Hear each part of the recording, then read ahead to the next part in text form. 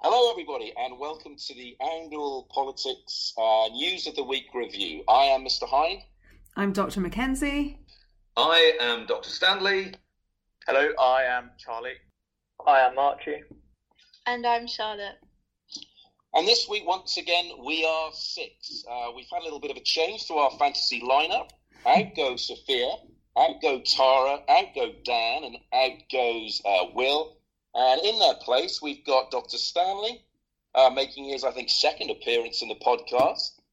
Charlie Cobb making his third appearance. Archie making his second, and we have a debut for Charlotte. So welcome to you all. Are we happy with our new fantasy team, Dr. Mackenzie? I'm pretty happy. I think this may well be a pretty strong lineup, I think.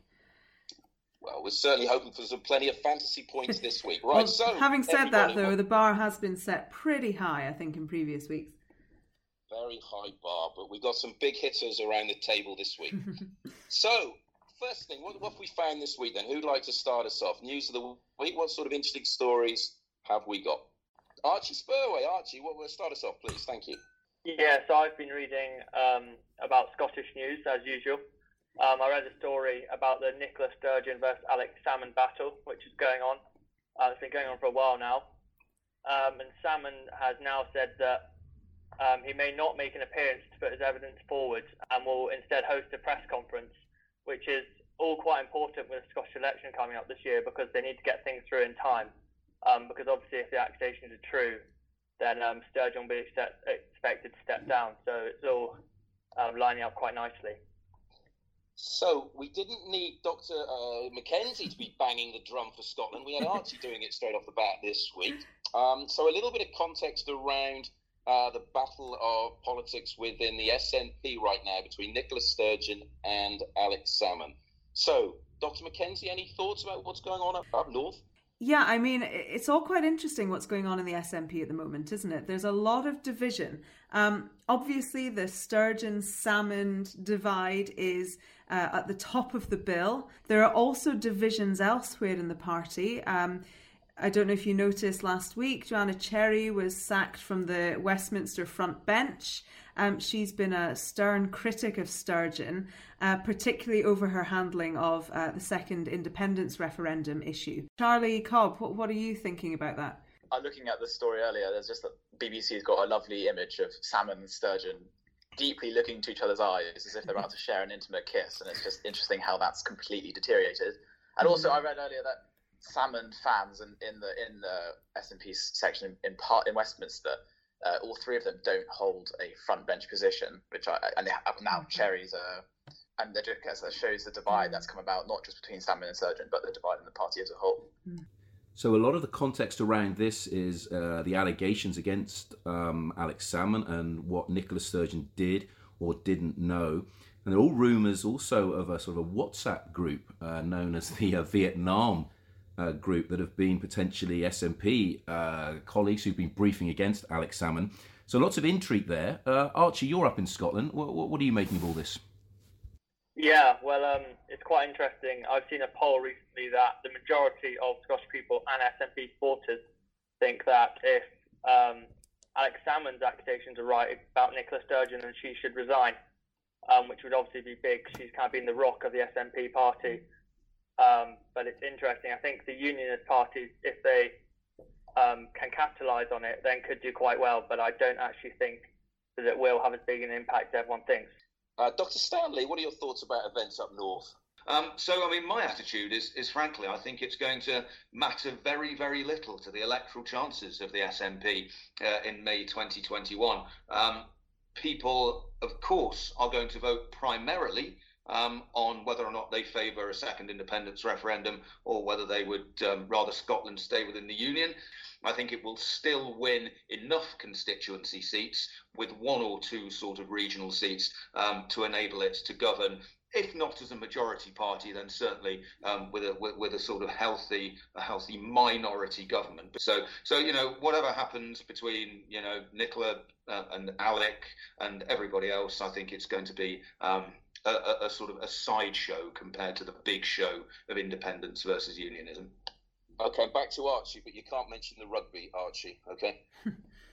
I'll try not to. Interestingly, I'm not sure if any of you have seen, there's actually been a new party formed quite recently in Scotland. It's called Alliance for Unity. And what they're trying to do is unite the unity vote, which is quite controversial because some of the Tory and Labour MPs are now talking against them because they don't want competition, so it's all heating up. You've all gone with sort of the big picture story about this, and it's linked to the elections, these coming elections in May. But something I find quite interesting about this is the role of Nicola Sturgeon's husband in this situation, and that world of sort of cronyism that's sort of going on within Scottish politics, and the extent to which these people are actually being held to account.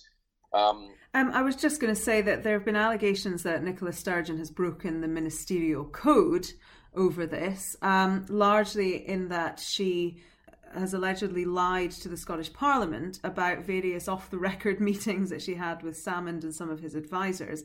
And that, I think, links into what you're saying about this idea of scrutiny and accountability. I don't know if Archie has noticed anything. He's on the ground up in Scotland. I don't know if he's seen anything different being reported in the press up there. Yeah, well, it's all quite odd, really, because obviously they live together. There's been quite a lot of, well, if you live together, surely you've been talking about this when they're trying to defend each other and claiming they don't know what's happened. So it's all a bit fishy, really. This idea of actually speaking to people you live with, that's a bit new, isn't it? Anyway, so we've got then the picture of Scotland. Dr. Stanley mentioned the fact that we've got some upcoming elections this year. So another story, a very concerning story that sort of hit the headlines again this weekend, is one I think, Charlotte, you were looking at. I'm researching any current and past news stories on knife gangs / drug crime in the UK, and links with that to police brutality, for lack of a better term. So, and this weekend, there was once again another sort of spate of pretty appalling stabbings in London. I think that's the 23rd fatality due to a stabbing in London this year alone, which is an extremely worrying statistic. And I wonder if anyone would have any thoughts about how this would potentially impact on the London mayoral elections that may be taking place, hopefully, this May. Charlie? Well, yeah, I think if you look at the bare figures, I mean, knife crime in London has been rising since 2015. It's reasonably steeply, but then again, there's not a lot. You can't really just sort of say, well, when it says affecting the mayoral elections, there's no easy way to say, oh, this is because of Sadiq Khan, because you look at just recently, was it last year or a couple of years ago, he put in about £200 million into the Met Police in London, trying to focus on knife crime, and the numbers seem to be, well, maybe slowing down their increase, but still increasing nonetheless. But I still don't think it'll have a huge impact on the election. Sean Bailey, the Conservative candidate, has got a couple of allegations against him for being a bit odd. Well, he's a Tory, Charlie, so being odd's a given. He's just, if you ask lots of Londoners, I bet many of them probably haven't even heard of him. And obviously we know London to be what the liberal hub that it is. I don't think it'll affect the outcome. I mean, normally, as you see for any sort of politician going in for a second term for a re-election, they normally lose a little bit of vote. So maybe we'll see a little bit of swing towards, maybe not even the Conservatives, maybe a swing towards the Lib Dems or the Greens, who seem to always have quite a big presence in London. But I don't think it'll affect the outcome. I think Sadiq will quite easily secure a second term. So, Charlie, you see an easy second term for Sadiq in London. Dr. Mackenzie, what were you going to add there? I was just going to pick up on what Charlie's saying, that I think Sadiq Khan is still leading with, I think, about a 21-point lead, which is pretty phenomenal, actually. And some people are talking about him breaking records with this particular win, some even going as far to say that he might win the first round of voting straight out, which would be highly unusual. And Charlotte, from the research you've done and from what we saw has happened again tragically this weekend, what do you think, therefore, a government should be looking to do to try to stem this horrific sort of spate of stabbings that we're seeing? I think the government is doing an all right job at the moment with their rehabilitation program, and also I've seen there's been quite a lot of bins being set up all across London, which are places where people affiliated with gangs can go drop off their knives. But obviously there has still been a increase in stabbings. So, what about the impact or otherwise of this drill music? Somebody much younger than me and much more trendy than me might be able to explain this. Charlotte, have you about drill music and its impact? I was reading this story of something that happened on Tuesday last week, where a 20-year-old man believed to have links to the drill rap scene was shot dead in a drive-by shooting. And drill music has captured headlines since it started to emerge in the UK in 2012, I'm pretty sure. With its often provocative lyrics, it's been blamed by the police for fueling violence. It has also increasingly been used as evidence in trials with courts and allegations as the lyrics incite gang rivalries. I remember at least 2 years ago, there were these two drill rappers called Skendo and AM who were put on trial 2 years ago after lyrics of intended violence against a gang in, I think, North London called Moscow 17, where in the song AM taunts members by names, and now both rappers are banned from mentioning rival gangs or going into rival territories. I think there's been nearly 70 trials across the UK from 2004, where drill and rap were used as evidence. And I personally think that prosecutors who use drill music in their court cases draw on stereotypical imagery about young black men and boys as criminals and use drill to amplify pre-existing stereotypes. Right, so some very complex issues being covered here about the powers at local level, responsibility for crime, role of the police, drill music, stereotypes. Dr. Stanley? Is there ever going to be a way to resolve this issue pragmatically? Because frankly, it's so very polarizing. And equally, you know, the idea that drill music should be used in a court or shouldn't be used in a court because it sort of draws on stereotypical images of young black men. You know, again, it's incredibly sort of emotive stuff. You know, all the while we see dozens of London teenagers a year, if not more, dying. So I don't think it's a good outlook, I'm afraid. No, and I think that's, as you say, Dr. Stanley, I think 149 deaths on the streets of London last year. So horrific numbers, but very complex issues, and one that we all need to engage with. And thank you, Charlotte, for your expertise on that topic area. So we covered a look at then the local elections and the potential of what might happen in Scotland and what might happen in London. We looked at last week about Keir Starmer and the last week's fantasy team. Nobody could see Keir Starmer ever becoming Prime Minister. But there has been some quite interesting things this week relating to how Keir Starmer is trying to re-engage the so-called the Red Wall voters. Has anybody else seen that story? Dr. Stanley, Dan, and Charlie Cobb, so the Charlies, so to speak, and Dr. Mackenzie. So two doctors in the room, neither of whom can give a vaccine, but still, we value them very much. Let's go to Charlie Cobb. What have you seen, Charlie? It all stems from the 2019 election when kind of Labour was stuck with this choice where I guess it's very unusual to say they had sort of very liberal youth lefties in London to please, but they also had working class Leave voters in those red belt areas that the Tories obviously won in December. And they kind of, well, I guess there's lots of reasons why Labour didn't win in 2019, but one of them being they kind of went for that. We're going to pander quite a lot to that more liberal left. You know, if you look at all the faces that appeared during the campaign, you have Owen Jones, you have Ash Sarkar and stuff, it kind of gave that sort of more of that correct voting group. And so now they've obviously realised their mistake, and we saw that the general election was a pretty landslide in all those northern constituencies. And I guess, well, this is now their tactic to try and get back those working class voters. And you could say maybe it would work. The problem with it, of course, is that we know that that's their plan, which is a bit of a mistake.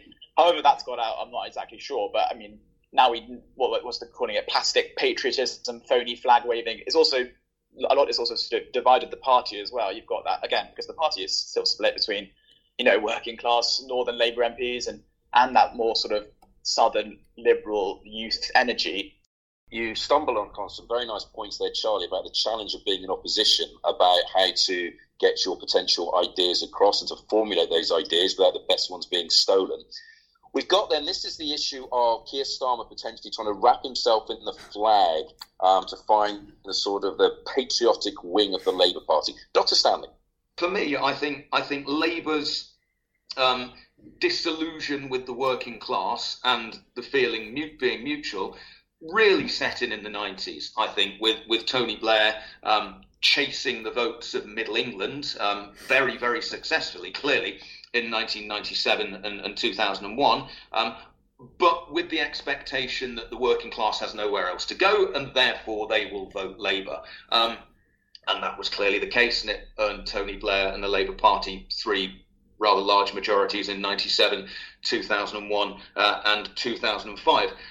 However, since then, I think the working class has clearly had other parties to vote for. I'd argue, firstly, actually, it was UKIP. I mean, UKIP in 2015 was the most working class supported party, obviously because of the sort of Brexit issue, but also because they essentially spoke to people who felt that they'd been abandoned by the 3 major political parties. And now Boris Johnson, as a leader, whatever you think about him, he does seem to, reach the parts that other Conservatives don't reach, and he does seem to have some sort of connection. But the bigger question is actually, how does Labour gain power again?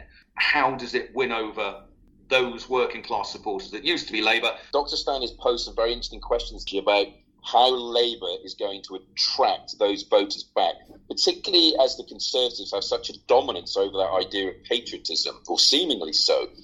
How are Labour going to do that? How is a patriotic left-wing party going to succeed, do we think? Dr. Mackenzie. I just want to posit the fact that I think this is a bit of a miscalculation on the part of Keir Starmer, actually. Brexit vote has prompted a shift away from Labour, particularly in areas like the Blythe Valley in the northeast. I actually am not convinced that the Brexit vote was about patriotism. I actually think it's about globalisation. When you go to some of these communities, you realise how completely decimated they have been as a result of the mining industry leaving those particular areas.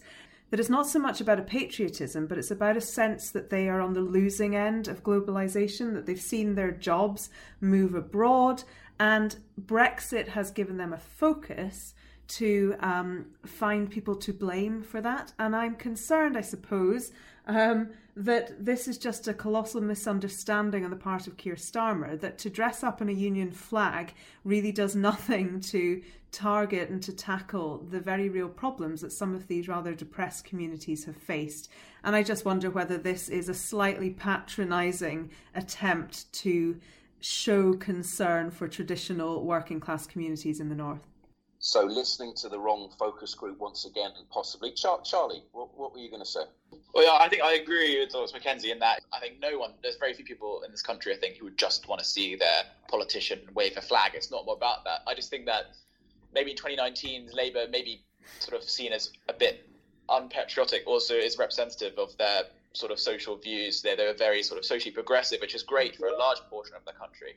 But obviously these northern voters, frankly, if you ask them, they're probably going to say lots of these issues that Labour put at the forefront of their campaign aren't really important to them. They wanted Brexit, and they wanted sort of, they wanted the party, whoever to be elected, to look after these often forgotten areas of the north. Well, I wonder whether actually there is a place for Labour in its patriotism to sort of wrap its flag around the pride within the National Health Service, pride within our key workers, the spirit of sort of volunteering we've seen throughout the sort of pandemic, and sort of gauge their idea of patriotism more around that and pride in our national institutions, as opposed to wrapping it in a flag and talking about Waterloo, for example. Dr. Stanley.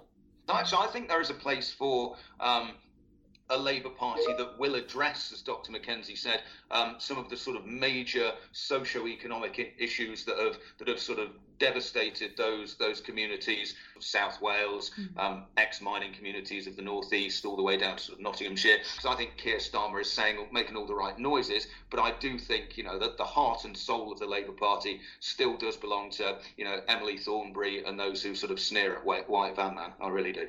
So some issues therefore for the Labour Party to address, but it'd certainly be very wrong to write off the Labour Party as an electoral force. We know how quickly these things can change. And I'd just like to finish, and as we have 3 young members of the Ownell community here, if you could put Charlotte and Charlie and Archie, if there was one policy that Labour could enact that would attract you to vote for the party, what would it be? Well, living up in Scotland, it's slightly different for me, but I know a very popular policy of free university attracts a lot of young voters for the SNP up here. So I think purely from a selfish point of view, at the age of 18, that would be pretty attractive. Yeah. So, therefore, the issue of free tuition fees, Charlie Cobb, the unlikely event that you'd vote Labour at one point in your life, what would attract you? Oh, I wouldn't put it that unlikely, but coming back to the centre when it comes to economic policy, I think is a key thing they need to do. Okay, so Charlie would like to see a little shift to the centre. Archie would like his university paid for by us hard-working taxpayers. Charlotte? As someone who cares a lot about the Black Lives Matter movement in general, I'd like to see maybe reforms made to the policing. For example, like in the Lammy Review that was published, I think, in 2017, maybe going back to that, maybe Labour using those policies. Okay, so issues of social justice for Charlotte, a switch more to the centre for Charlie Cobb economically, and Archie with his tuition fees. Okay, well that's a lot of areas covered there for domestically, from mayoral elections through to Nicola Sturgeon and Alex Salmond kissing or not kissing in Charlie Cobb's newspaper article, from the tragedy of the stabbings in London. What about on a different stage? What about in America? Well, I think the big news, at the moment, is the impeachment trial in the Senate of the well-known man, Donald J. Trump. The trial's not going to be successful, that's for sure. After last week, 45 people voted saying that, 45 Republicans all said that it wasn't even, the trial itself wasn't even constitutional. So the fact that they've said that means there's no chance that, frankly, unless something big happens or comes out during the trial, that it's going to be successful. But what else is at purpose, I guess? I can see why, obviously, Democrats would want it to pass. Some more moderate Republicans would want it to pass to stop Trump ever having an electoral future. We've heard about him potentially starting a third party, which I think if he does that, then that is the end of the Republican Party, frankly, because that would seriously wave them goodbye. I think it kind of has to be one or the other. Either has to be successful, gets Trump done, pushes him to the back, stops him having impacts on the Republican Party, stops his electoral future, or they shouldn't have gone from it at the beginning, because it is stirred up a lot of divisiveness. We've heard Biden's message about unity, about bringing the country together, whereas I guess you could say this is kind of contradictory to that. So I don't know. It's kind of in that sort of middle ground where it's not really going to be successful unless something big changes, and I think it's just going to overshadow Biden's first 2 weeks. Okay, so the context of this is, for the first time in American history, somebody out of office is being impeached, and for the first time, somebody for the second time is being impeached. We managed, Dr. McKenzie, to get through last week's podcast without talking about Big Don, but we failed this week. So what are your thoughts on the impeachment? Charlie mentioned the sort of constitutional element, and this for me is one of the most interesting things about this second impeachment. Trump has obviously claimed that his trial is unconstitutional because he's left office. So that's one potentially unconstitutional issue. I mean, of course, the Constitution doesn't address this particular eventuality, but Trump is arguing this is unconstitutional. The second constitutional issue is that this impeachment trial is not going to be presided over by the Chief Justice of the Supreme Court, which is what the Constitution sets out. Instead, because this trial is of a former president, Patrick Leahy, he's the longest-serving Democratic senator. He holds this title of President pro tempore in the Senate. He's going to preside. So that's the second thing. And the third sort of constitutional issue that this raises is that there's been an argument that that the Senate, which is, of course, Democrat-controlled, they may well try to prevent Trump from holding any federal office in the future by invoking part of the 14th Amendment to the Constitution, which is an amendment that was brought in after the Civil War, and it forbids anyone who has, and I quote, engaged in insurrection or rebellion against the United States. It forbids them from holding federal office. So it'd be quite interesting to see if they try and invoke that particular component of the Constitution. If that does happen, I suspect there will be a legal dispute in response. But for me, one of the most interesting things about this trial is the constitutional issues that it raises. So he is, as Dr. Mackenzie said, he is being impeached because of the potential incitement of insurrection, I believe, which, of course, those who saw him after the election challenging the result, talking about stopping the steal, fight like hell, sorry if that was my American accent, for example, would point to suggest, therefore, he has a strong case to answer. Of course, others would point to the fact that he suggested his supporters protest peacefully. So very interesting issue. And something else about Donald Trump this week. Archie, what did you notice? Yeah, well, he has found his way back to social media.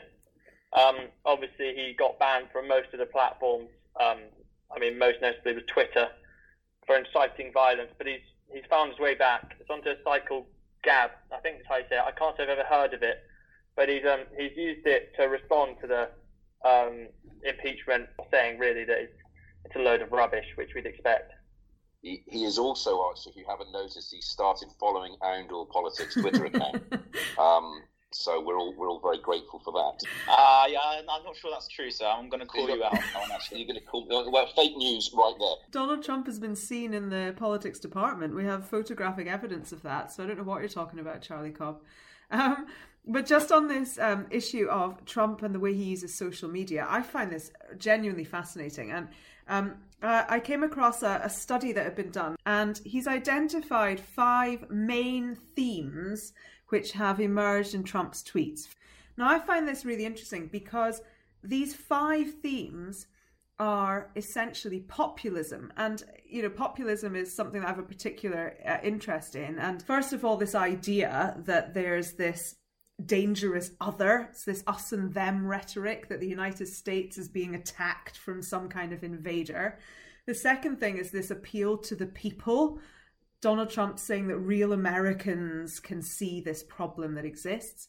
Thirdly, he's setting himself up as a champion of the people. He's uniquely qualified to stop this invasion.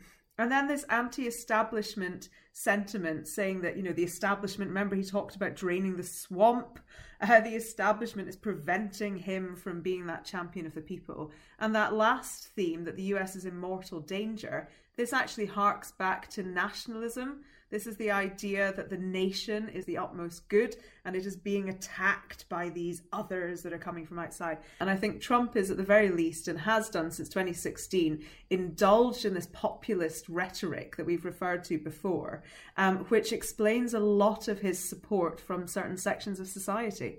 And what about the idea, Charlie, you've referenced this before, what about the idea of actual fact that Donald Trump was banned from Twitter? Well, yeah, again, I think that, again, is quite a tough one because, hey, it's a private business, it's a private platform, Twitter, they can ban who they like.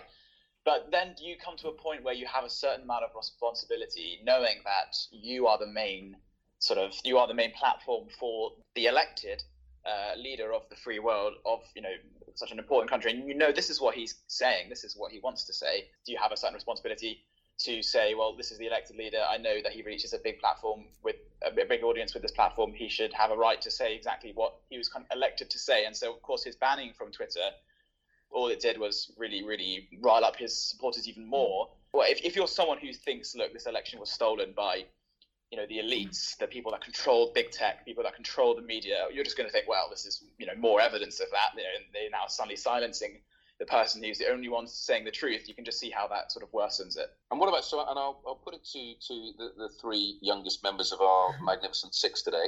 Where do you get your information from? Yeah, well, it has actually changed. So obviously, I do check the news a lot, but I'd say social media, especially Twitter, actually.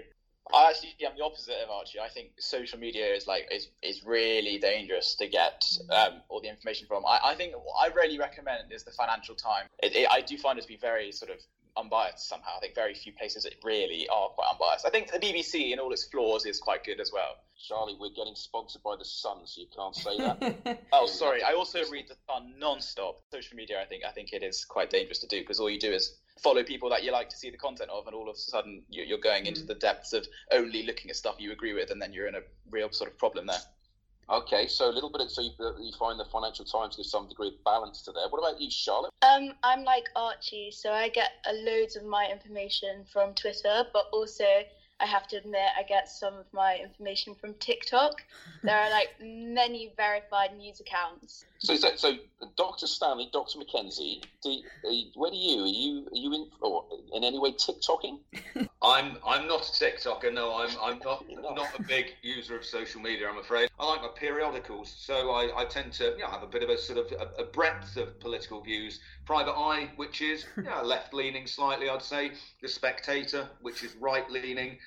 So I think it's important to try and get that balance, and I think avoid what sort of Charlie alluded to, which is sort of being drawn into that echo chamber, which social media can do to you. And Dr. Mackenzie, TikToking or not? I'm not sure I even completely understand what TikTok is, so no, that's not really for me. But like Dr. Stanley, I think he's made a good point about trying to get balance, and I think for me it's important to read a range of news sources or listen to a range of news items. I also quite like sort of more academic journalism, like The Conversation is really good, peer-reviewed stuff like The Article. But for me the key thing is to try and get a range and get a bit of balance, really. So if you're looking at US news, you want Fox as much as you want Vox, I think. Fox the Box, Charlie? Yeah, I completely agree with Dr. Mackenzie. I think that is the problem with social media is the algorithms that are built in is specifically to do the following, which is, we know you like that, so we'll show you more of stuff that you like. So obviously when you're scrolling through TikTok and you see a video that you agree with, you like it,